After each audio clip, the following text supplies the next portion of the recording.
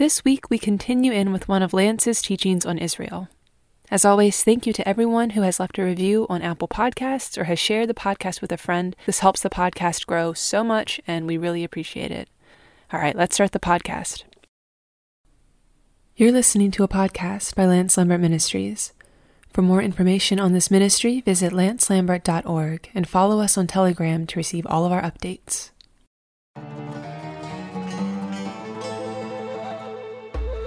In this episode, Lance teaches from Hosea 2 about how where there is repentance, it is a door to salvation and a door to victory. Let's listen.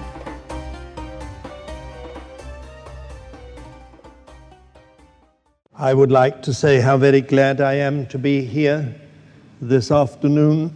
This is not my usual time on my migratory flights across the world to visit Britain.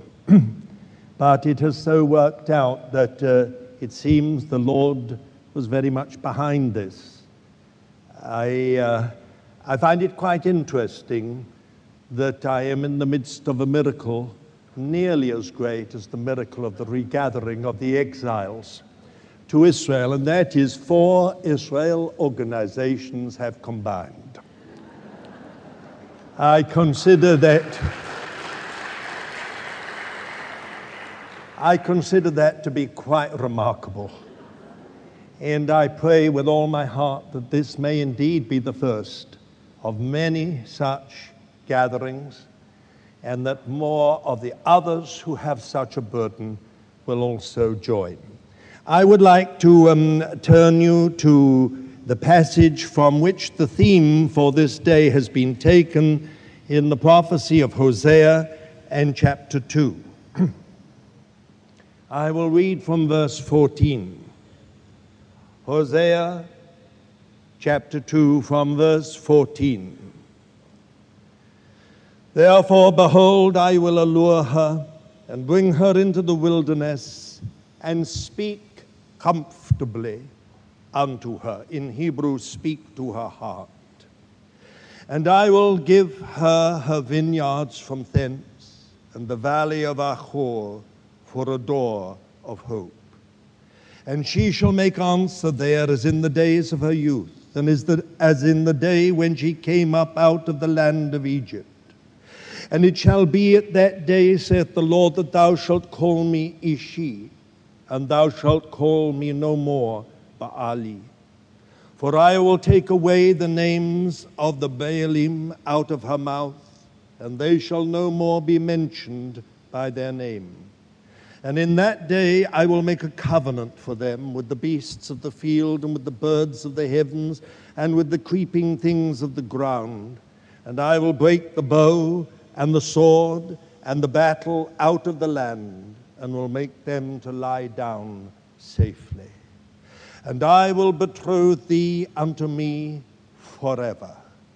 Yea, I will betroth thee unto me in righteousness and in justice and in loving kindness, that is the word chesed, and in mercies.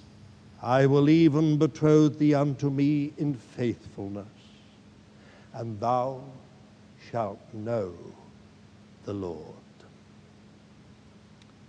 I don't quite know how this theme, how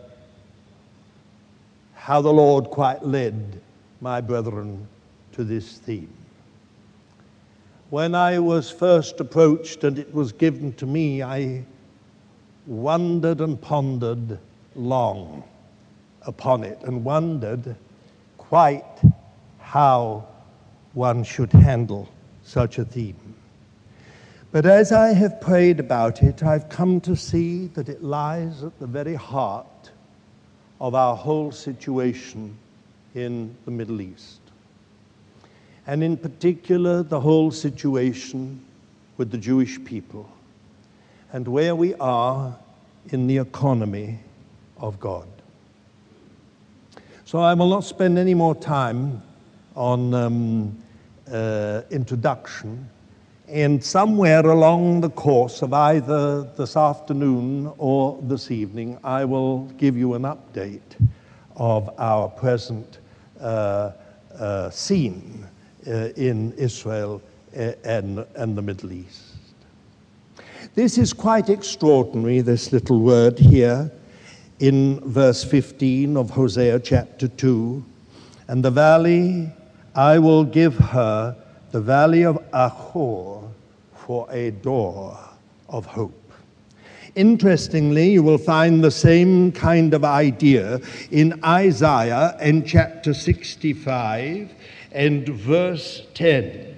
And Sharon shall be a fold of flocks, and the valley of Achor a place for herds to lie down in for my people that have sought me. I find it very interesting. It's a mysterious reference, isn't it, to this valley of Achor? I think many of you know that in Hebrew, Achor means troubling or disturbance or distress or stirring up. It is a kind of negative word in some ways, this valley of Achor.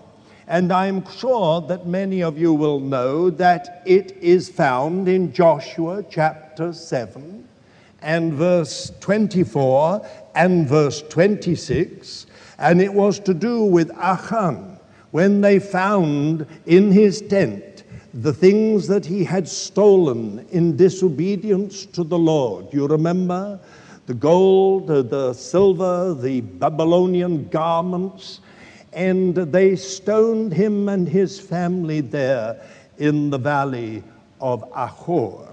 And it says in Joshua 7 and verse 26, it is called to this day the valley of Achor, the valley of troubling. It is a tragic story, the story recorded in Joshua chapter 7. From one point of view, a tragic story.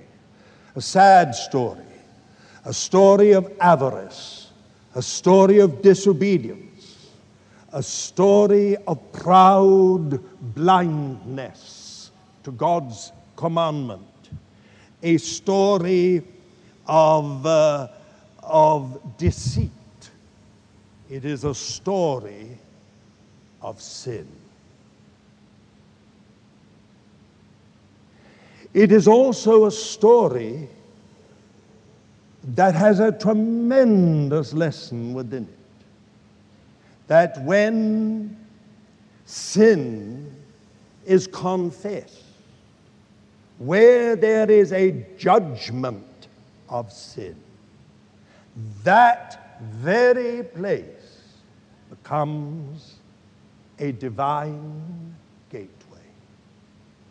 It becomes a door into deliverance, a door into salvation, a door into victory, a door into a deep knowing of the Lord. That, at least, is the background. I hope I'm not boring you with this background. After all, many of you have studied your Bible longer than even I have. And I'm sure you don't need me to tell you the story of Achan and the judgment that came upon him. Let me put it in a word. The place of judgment became the door of hope. Not the door of a maybe hope, but the door of a certain hope. Sometimes we say we hope, and we mean by that we just, we have a wish, we have a desire. Maybe it will happen, maybe it will not happen. That is not biblical hope.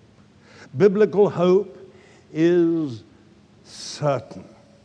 It is that marvelous work of the Holy Spirit whereby He brings into our heart the assurance of faith, so that we have a certain and a blessed hope. I think we can learn a tremendous amount from this story. And from this prophetic word in Hosea chapter 2 and verse 15, I will make the valley of Achor, of troubling, of judgment, a door of hope.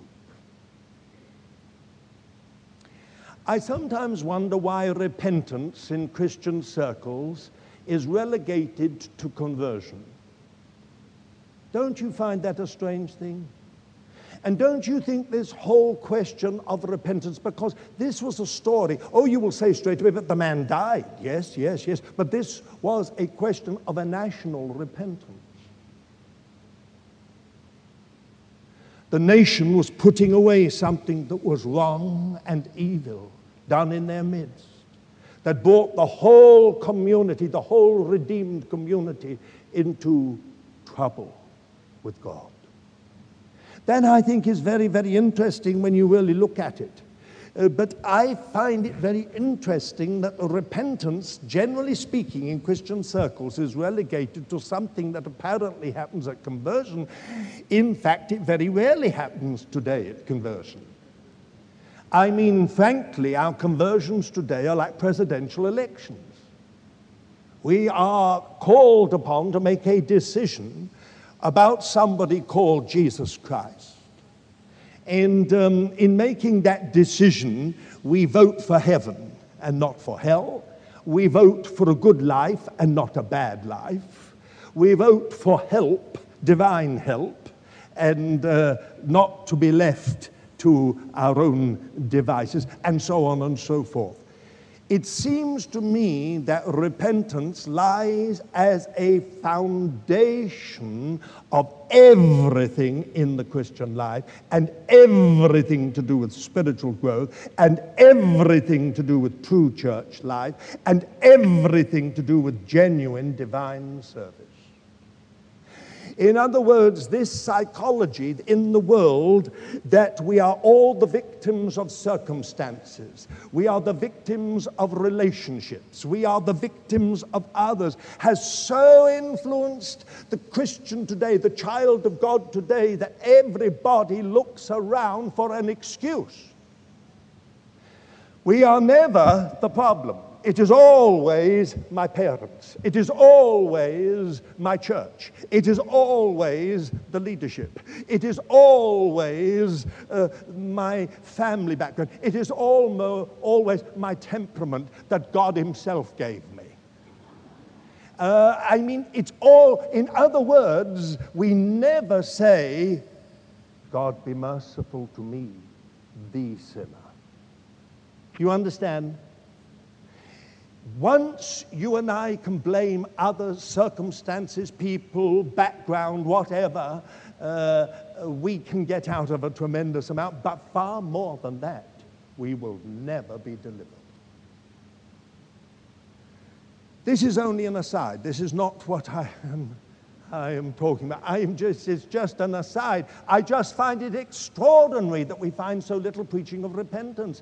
If you look at the New Testament, you will find everywhere with the gospel the word repent came again and again. And that means face up to yourself. Don't blame your family. Don't blame your husband. Don't blame your wife.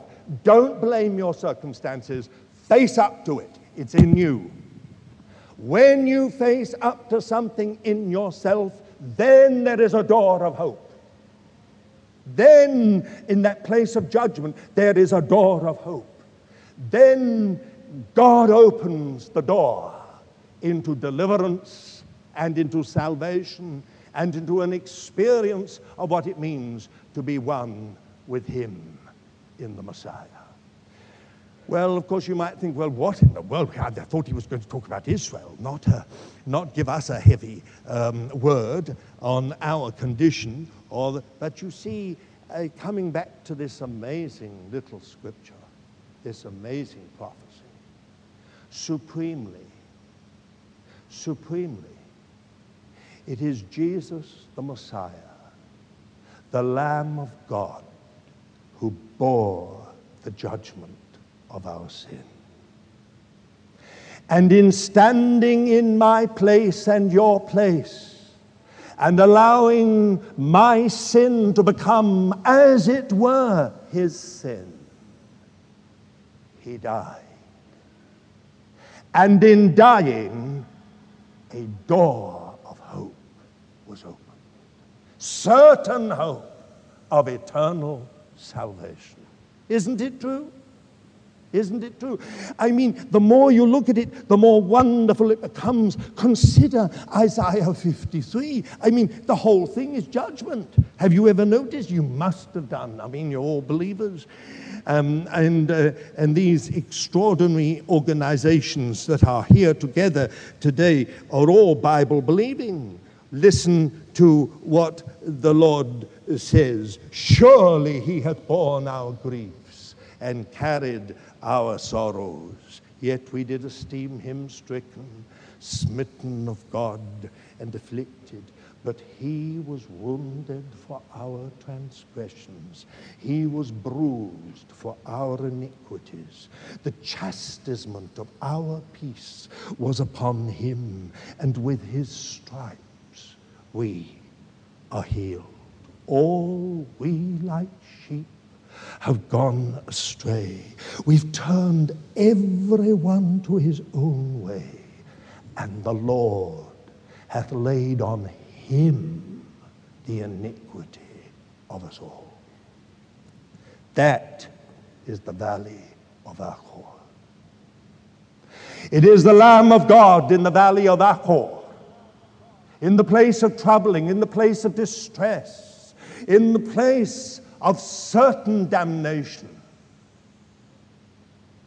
There he took the judgment that was my due.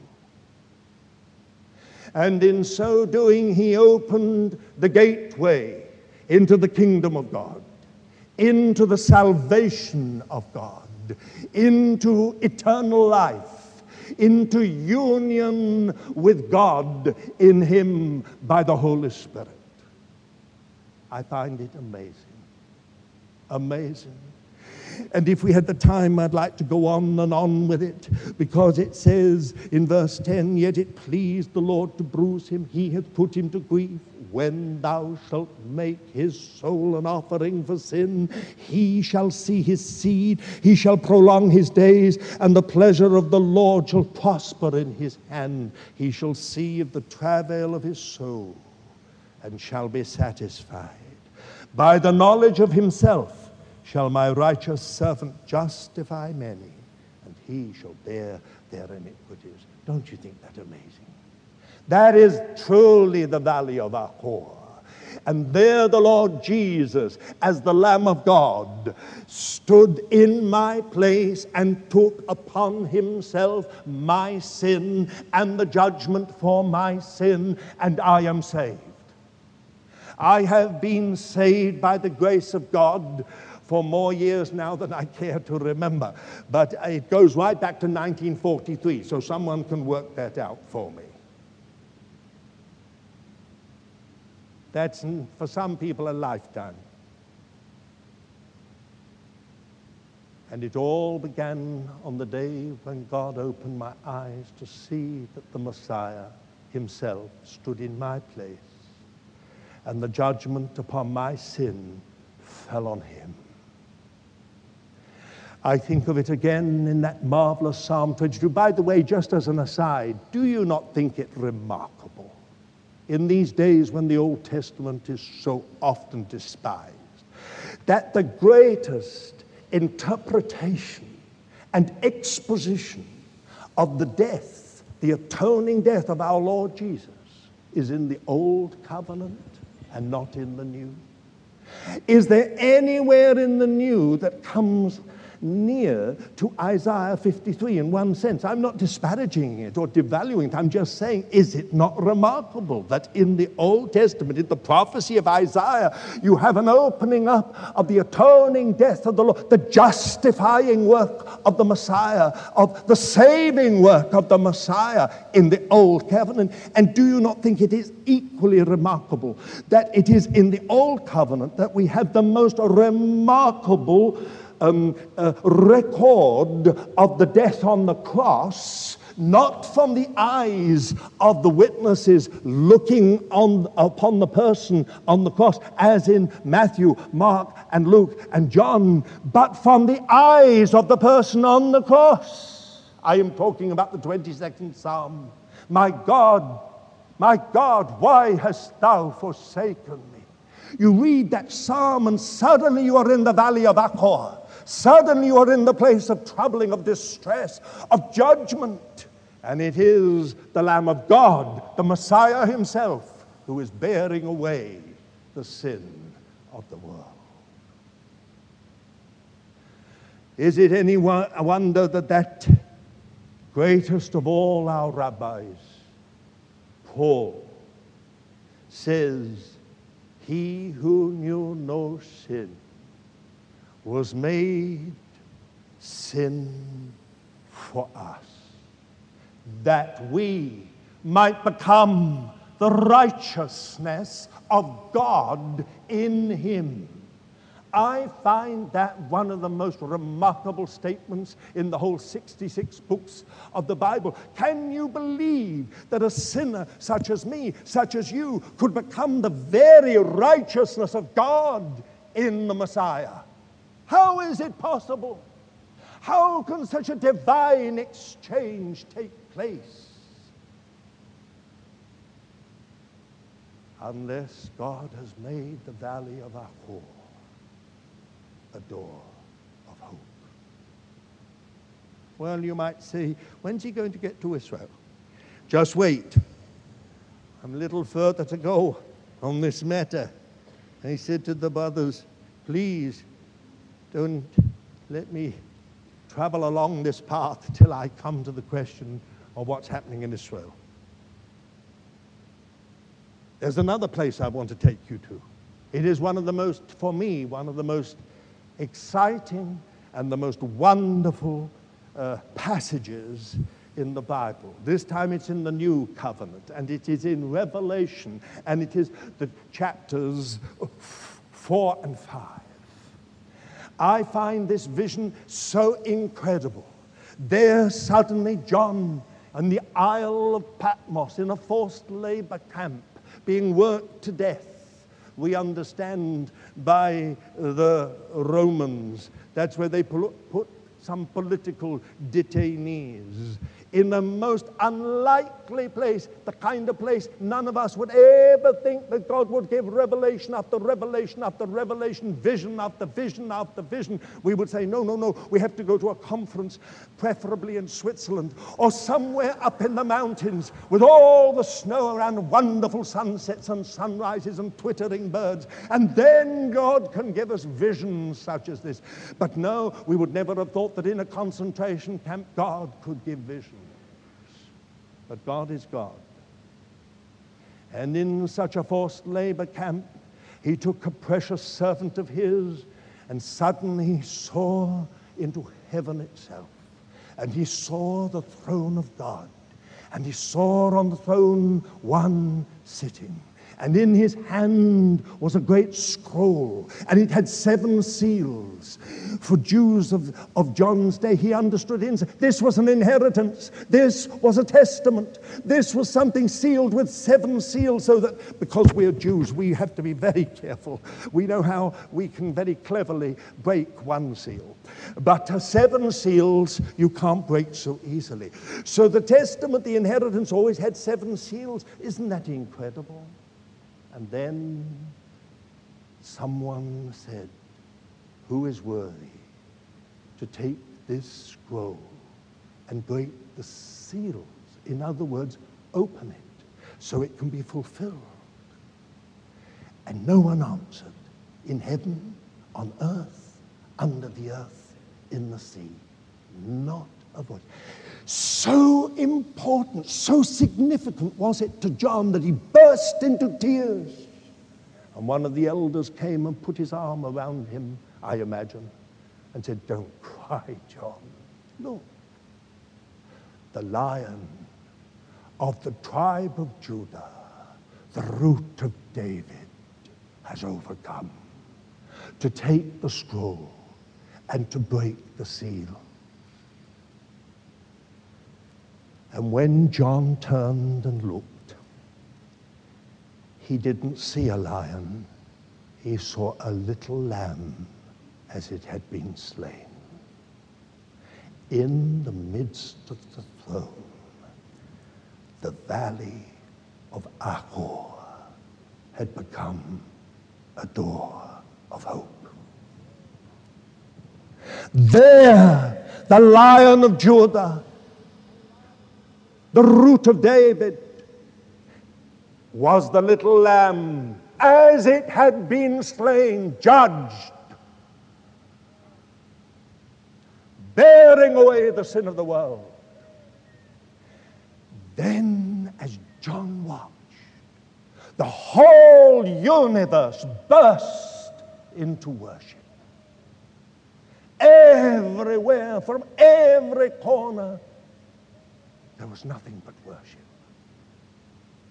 Worthy art thou, they cry, who by your blood have redeemed unto God from every tongue and kindred and people those who shall be a kingdom and priests. Beloved friends, that is the valley of Achor. Am I being too fanciful?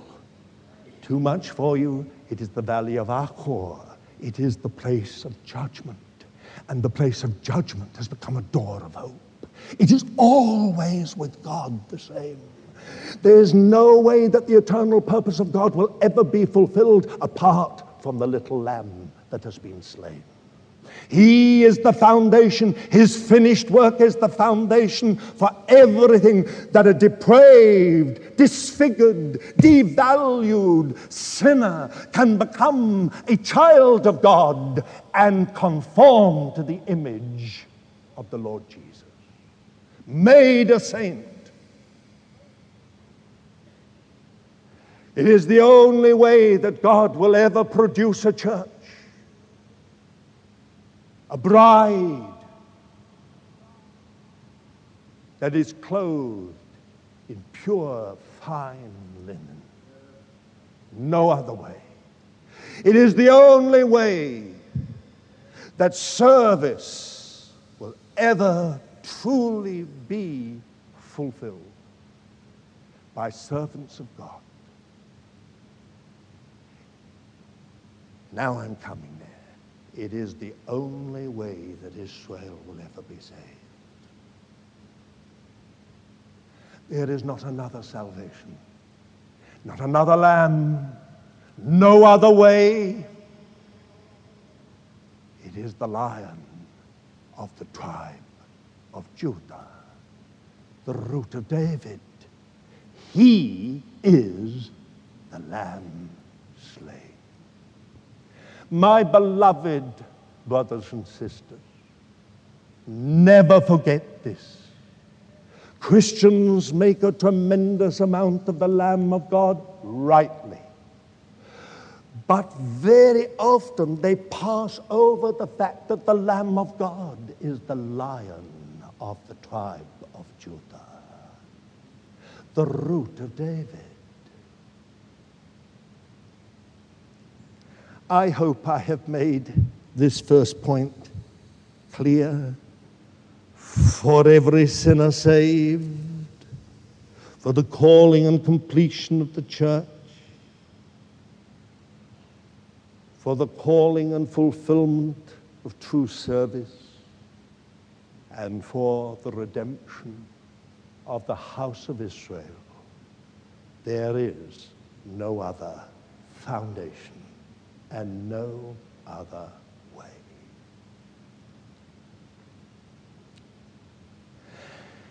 Can I move on now to a second point that I want to make? I think in one sense it comes out of the first. Not everyone may see it that way, but I do. In relation to Israel, how is this related to Israel? Surely, underlying all God's dealings with the Jewish people is the finished work of the Messiah, whether they know it or not. It underlies the whole of Jewish history from the day Jesus finished that work in Jerusalem to this day.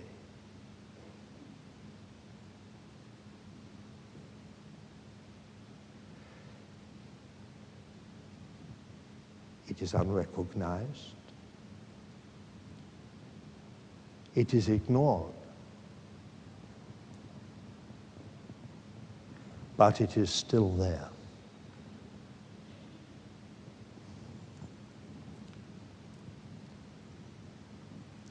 Israel awaits the fulfillment of another prophetic word. In the prophecy of Zechariah chapter 12, and I will pour upon them the spirit of grace and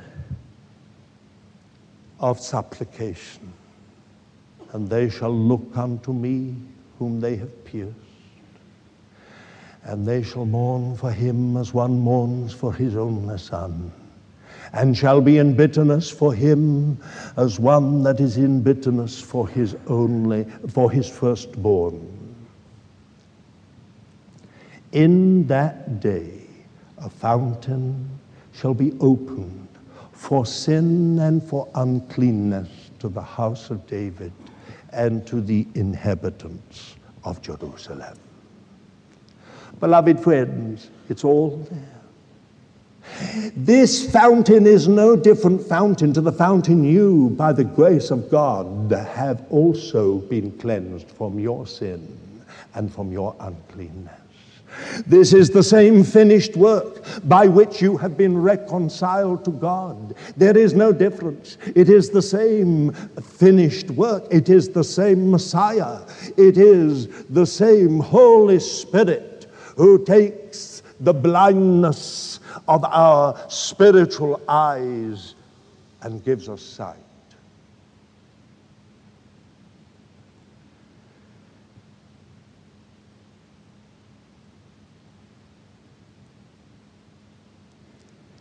Now, if you have come with me so far, let me talk a little bit more about this matter. Consider the pogroms. Pogrom is a Russian word for desolation. I think you will all know that here. I hardly need to explain it to this kind of audience. But the pogrom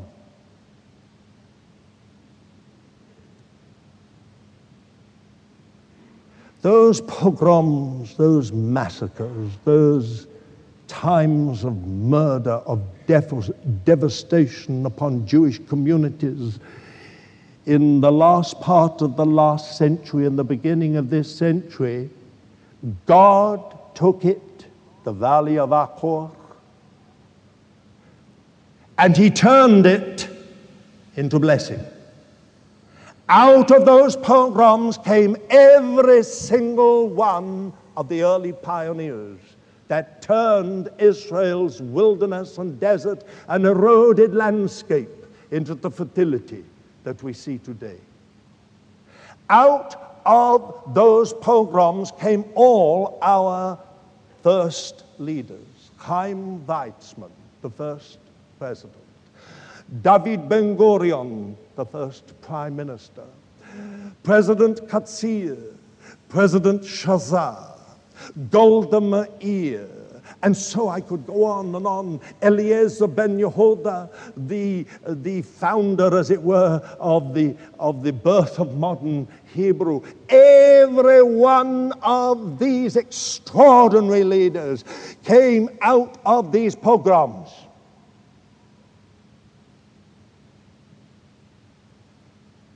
It was the valley of Achor that became a door of hope. Now, some will have objections to this. I'll come to that in a moment. But all I want to say is this. Here you have something incredible. You have fertility recreated, ecology restored, Hebrew reborn, all out of the valley of Achor. It would never have happened. I say that the finished work of the Lord Jesus lies underneath all of this as a foundation to the whole thing. Then God disturbed. He brought a time of disturbance, of stirring up, of distress, of trouble, and out of that came the first and second and third Aliyah. Consider the Holocaust. This I find very hard to do. Consider the Holocaust.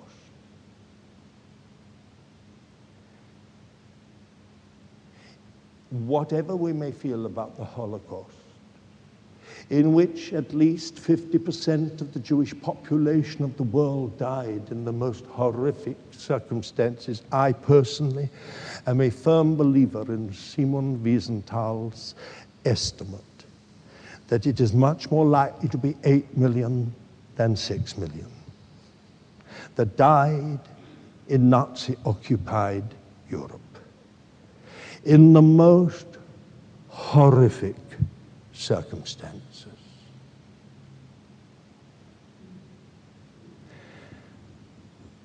That valley of Achor became a door of hope.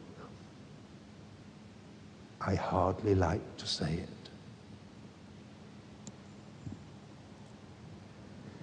To call the Holocaust a valley of Achor is almost to devalue it.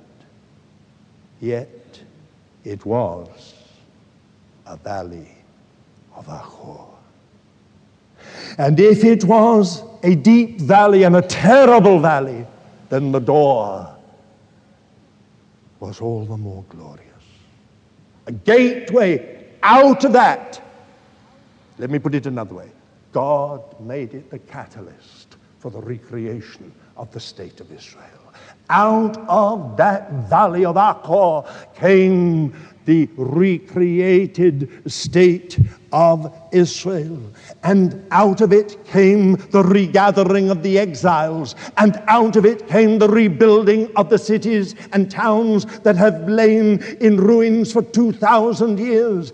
Out of it came the reinstatement of national institutions, the universities, the police force, navy, the Knesset, the presidency, and so one could go on and on. All these things came out of the Holocaust.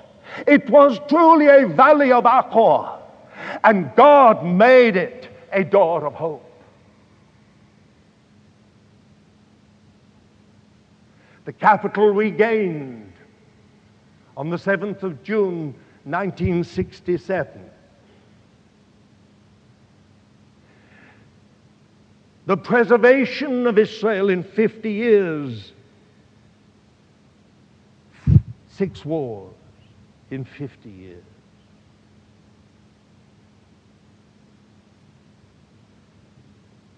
Beloved friends, I think God led whoever got this very clearly. I will make the valley of Achor a door of hope.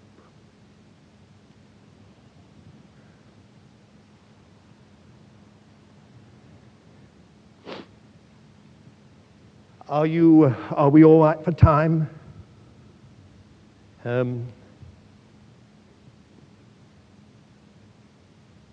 you still alive and kicking? I mean, I can go on, or would you prefer me to stop for a while? I have some objections I want to consider.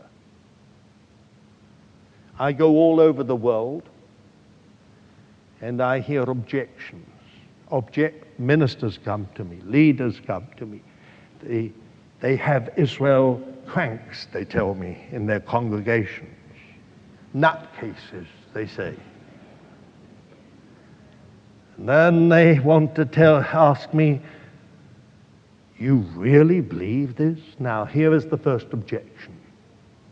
Weren't all of those early pioneers and early leaders of Israel, were they not mostly atheists and agnostics? And if that is so, are you going to tell me that God was behind the recreation of the state of Israel? That he was behind the recreating of its fertility and the restoration of its ecology? How can God use people who don't even believe in him? I sometimes feel so sorry for some people. C.T. Studd once said, God uses Satan more than any other created being.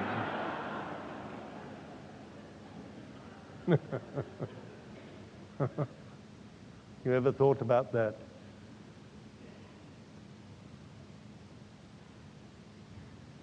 Beloved friends, this objection, I think, is answered by 3 scriptures. The first is in Isaiah 42 and verse 16. It says, and I will lead the blind by a way that they know not. In paths that they have not known will I lead them. I will make darkness light before them and the crooked places straight. These things will I do, and I will not forsake them. Now someone immediately says to me, now just wait. Surely he's talking about the church. Well, I have been long enough in the church of God to know that there's an awful lot of blind people. I don't have any problem about blindness amongst Christians. It ought not to be, but there are blind Christians. But if you look back in this very chapter about the Messiah, you will see that he is given as a light to lighten the Gentiles, to open blind eyes. Who then are the people who remain blind? So blind that he has to make darkness light before them and crooked places straight, or they would completely collapse and fail. Who are they that of whom he says, and I will not forsake them? No, my friends, I have to say, I think it is our people. The prophet is speaking of our people. Then again, look again at Ezekiel chapter 36 and verse 22, right in the midst of that extraordinary prophecy about the eroded hills and of Israel suddenly shooting forth branches for my people Israel that are about to come. And then he speaks about tilling and sowing and multiplying man and beast upon. Then he speaks about ruined cities being rebuilt. And then he says in verse 22, therefore say unto the house of Israel, thus saith the Lord God, I do not this for your sake, O house of Israel, but for my holy name, which ye have profaned among the nations whither ye went. Again, verse 32, not for your sake do I this, saith the Lord God. Be it known unto you, be ashamed and confounded for your ways, O house of Israel. And then the Lord goes on to speak about all that he is going to do. It is incredible. It is for the Lord's great namesake, because of his mercy, because of this amazing foundation that lies at the heart of all his dealings with the Jewish people. The finished work of the Messiah. That is my first objection. Here is my second one. God is not interested in land. I hear this everywhere I go. All these people, all bothered about land. God's not interested in land. He's no more interested in the land in India or the land in China than the land in Israel. God is interested only in salvation. Yes, of course, we know that. We know that God is interested in salvation. The famous statement made by one leading charismatic quite a few years ago was God is not interested in a little bit of real estate in the Middle East.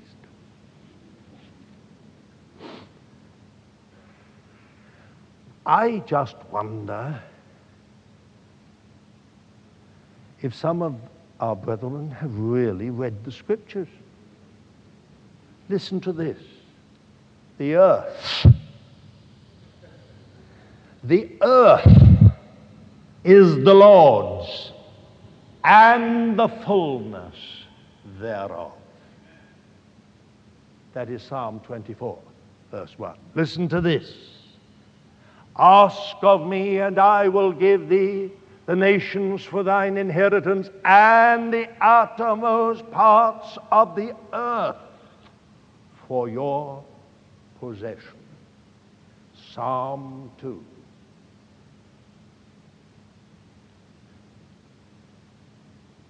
Don't you think that's remarkable? Maybe our minds can't take it in. I think God is very interested in land. Some Christians have got this amazingly Greek idea that one day we're all going to be transported away into space, apparently, into some kind of ether up there, where we shall be in a huge eternal choir forever and ever. As I always say, in glorified nighties, playing harps. I don't know where the idea came from. Even those who believe in the millennium say it to me. They say, our 1,000 years upon this earth, when the Lord will show what he really wanted for this earth, and then it'll all be burnt up. And then we shall go. Where? Oh, I don't know. Somewhere up there. Isn't it strange?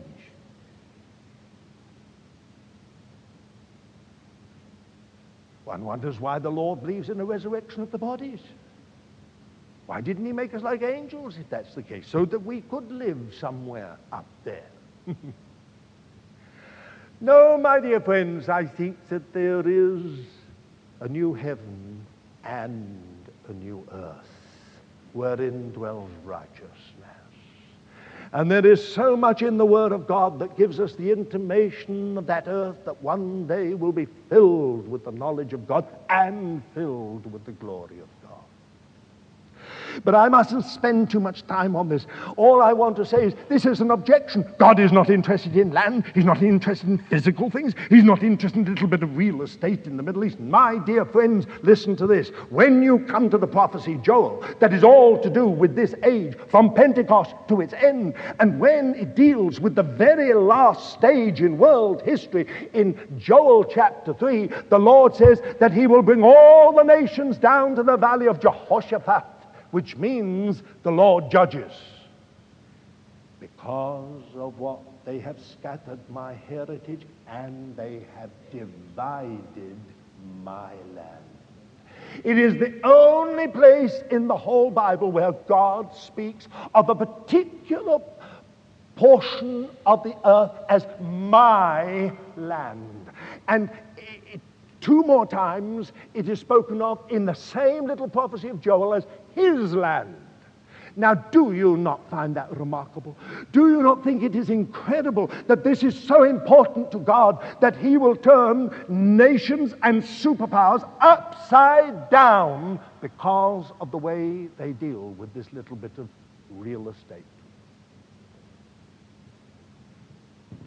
I would say God is very interested in a little bit of real estate in the Middle East. Why? Because that is the deposit that the rest of the earth is going to come back to the Lord. That little bit of land that is the fulfillment, in spite of the disobedience of its people, despite the blindness of the people, despite their being divorced from the Messiah at present, yet it is still the deposit, the divine deposit, that the rest of the earth is the Lord's and its fullness.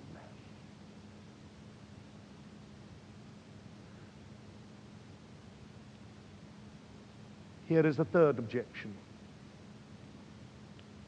God has no time for this earthly Jerusalem any more than he has time for London, Washington, or New Delhi. He is only interested in the New Jerusalem. Good. Very good question. I always say, I agree with you. God is very interested in the New Jerusalem. But I have a problem. My problem is very simple. In Zechariah chapter 12 and 13 and 14, you have a prophecy which has so far defied Christian commentators to spiritualize. It is the only prophecy basically that's been left as it stands, literally. Most of the others have been spiritualized one way or another. What is this all about? It says in Zechariah 14 and verse 4, in that day his feet shall stand upon the Mount of Olives, and just in case anybody gets it wrong, it is east of Jerusalem. It locates it as a geographical site east of Jerusalem, and it says his blessed feet shall stand in that day upon the Mount of Olives. Now what is the Lord saying? He must be saying something. Why does he return to Jerusalem? It is not the New Jerusalem, for if that's the case, it would be above. What then is this Jerusalem to which he returned? It has to be this old Jerusalem. Now, my dear friend, don't you think that's amazing? Just think about it for a moment. Even more remarkable is how the Lord introduces the whole prophecy by saying, I will make Jerusalem in that day a cup of reeling unto the peoples round about. And then goes on to say, and in that day I will make it a burdensome stone to all peoples. All that burden themselves with it shall be sore wounded, and all the nations of the earth shall be gathered together against it. That is obviously not the New Jerusalem. It is this Jerusalem down here. Now here we find something incredible. God says that this Jerusalem down here, with all its sin, with all its blindness, with all its disobedience, is the touchstone of everything in politics.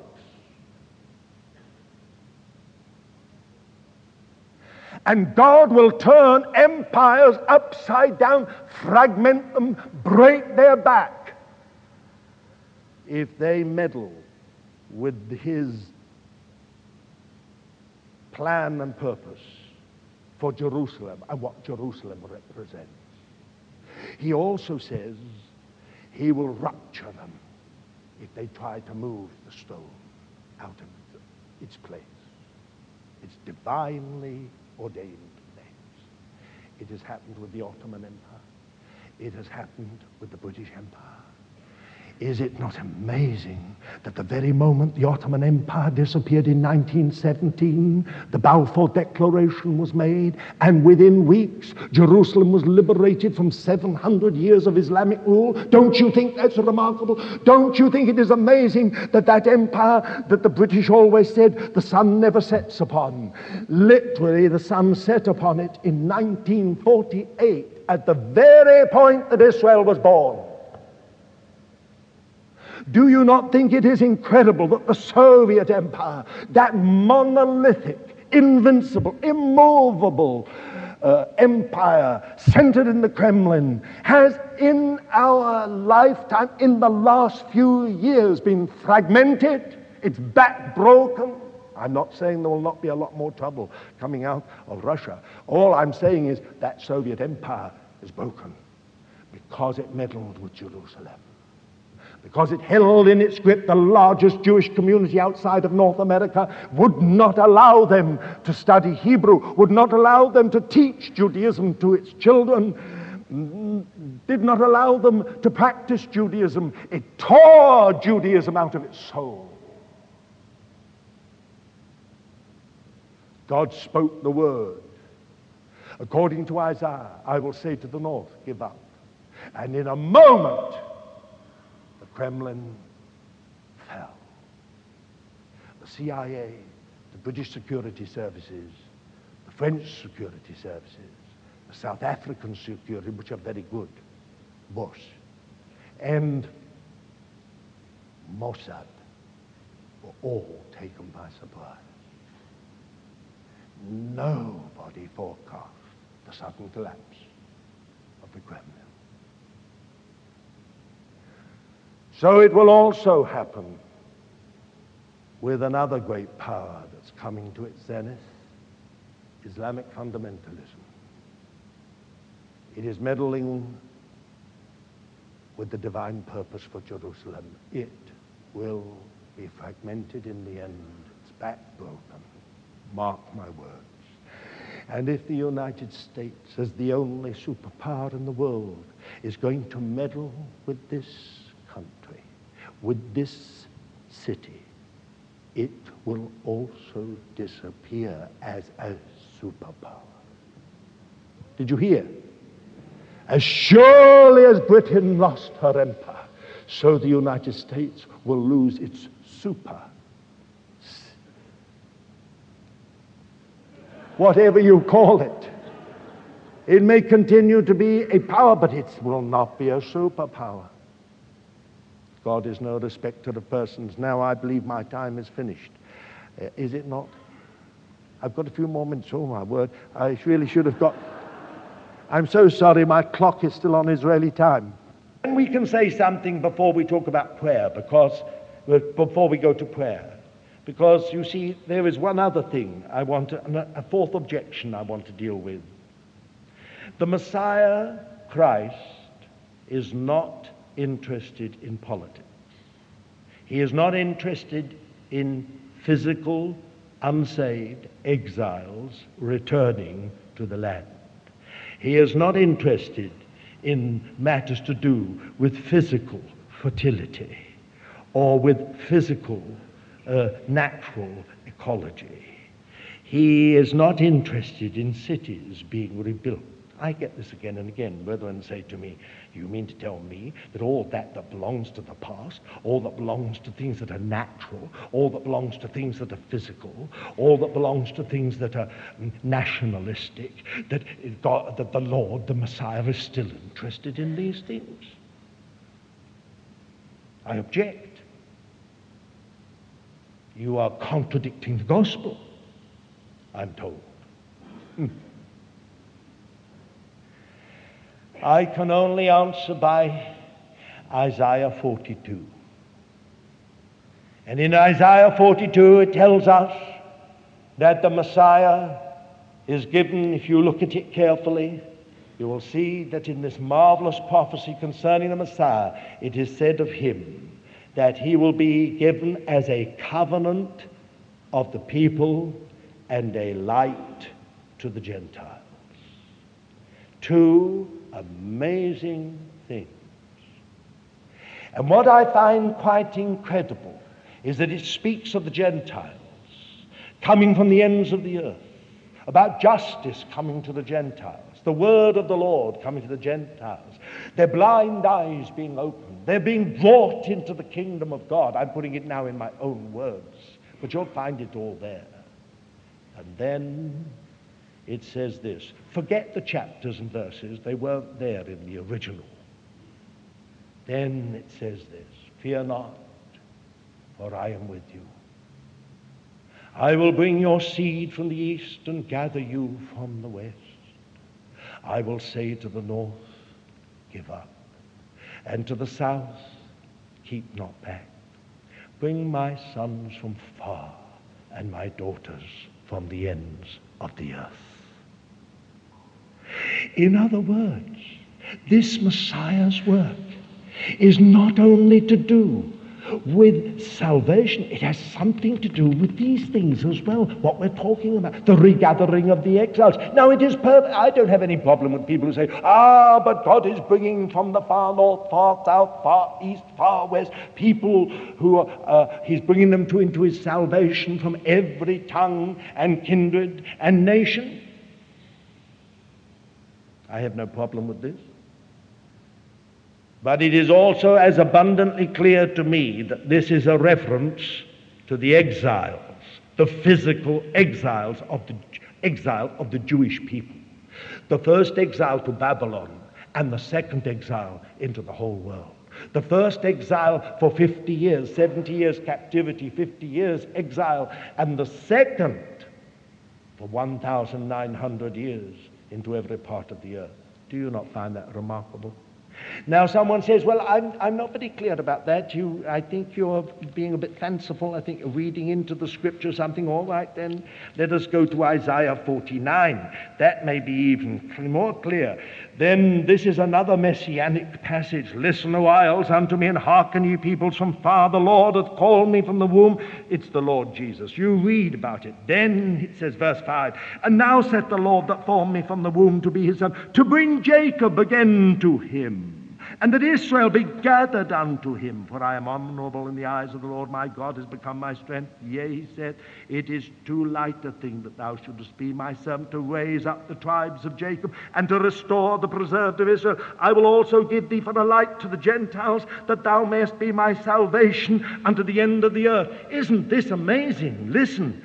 Thus saith the Lord, the Redeemer of Israel, and his Holy One, to him whom man despises, to him whom the nation abhorreth, of whom is the prophet speaking? To a servant of rulers. Kings shall see and arise, princes, and they shall worship, because of the Lord that is faithful, even the Holy One of Israel, who hath chosen thee. Now listen. Thus saith the Lord, in an acceptable time have I answered thee, and in a day of salvation have I helped thee, and I will preserve thee, and give thee for a covenant of the people, to raise up the land, to make them inherit the desolate heritages, saying to them that abound, go forth, to them that are in darkness, show yourself. And so it goes on. Listen to verse 12. These shall come from far, and these from the north, and from the west, and these from the land of Sinim. That's China. Sing, O heavens, and be joyful, O earth. Break forth into singing, O mountains, for the Lord hath comforted his people, and will have compassion upon his afflicted. But Zion said, the Lord hath forsaken me, and the Lord hath forgotten me. Can a woman forget her sucking child, that she should not have compassion on the son of her womb? Yea, these may forget, yet will I not forget thee. Behold, I have graven thee upon the palms of my hands. Read on. Read on. Now you see something amazing. It sounds as if the Messiah is not only for salvation, but he has something to do with raising up the land, causing the people to inherit desolate places, taking the people who think they are forsaken and hated and despised from the ends of the earth and bringing them back to the land. Isn't this amazing?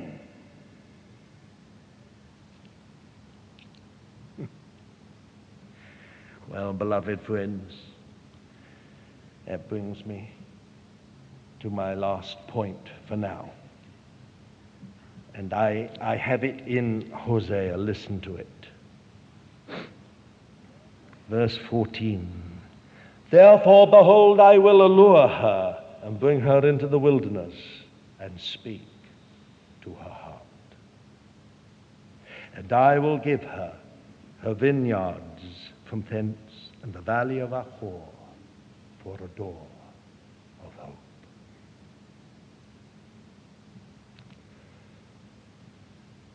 What is it the Lord is saying? What does he mean? I will allure her, trap her, seduce her. Oh, should I be careful what I'm saying? But what does allure mean? Unless it means that somehow, with soft words, by one means or another, he will get her into the wilderness. Just wait. Who wants to be in the wilderness? Good question. Wilderness is a hard place, a difficult place. Why does he bring her into the wilderness? Do you begin to see what the Lord is saying? I think he's saying to this people, blind and disobedient, for the most part secular. I'm going to get you into a hard place. And there, I'm going to speak to your heart. This love story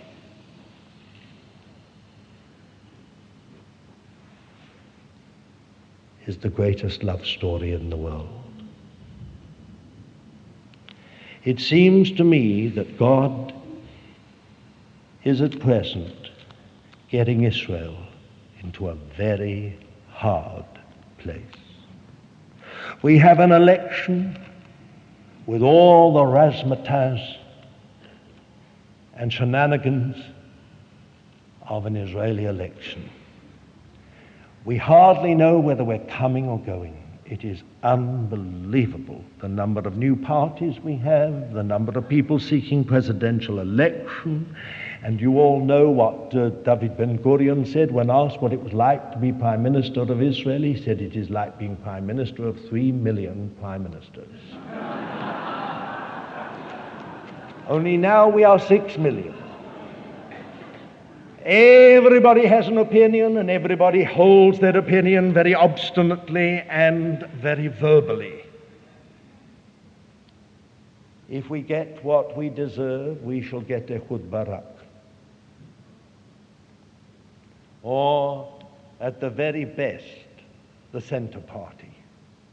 And that will be no better. If God is merciful to us, He would give us Netanyahu. Best of all would be Begin, the only uncorrupt politician in Israel.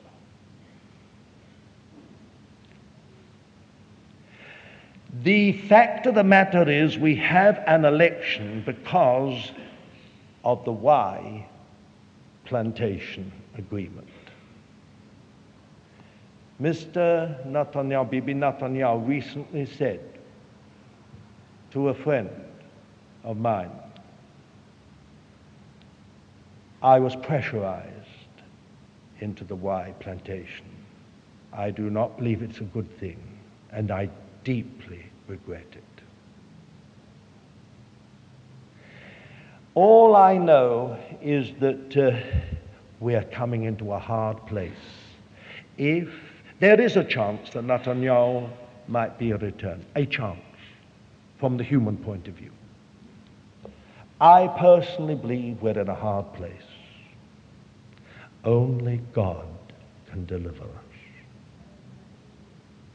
The interesting thing is that somewhere along the line we have to have a government that the world doesn't like. Otherwise, Zechariah chapter 12 cannot be fulfilled. If we have Ehud Barak or the Centrist Party, then I cannot see Zechariah 12 being fulfilled at this point. So somewhere along the line, we have to have a government that doesn't do what the superpower and all the others, European Union, United Kingdom, and all the rest, want us to do. I think the Lord is bringing us into the wilderness to speak to our heart. Then again, look again at some other things. The whole world is rooting for the Palestinian Authority.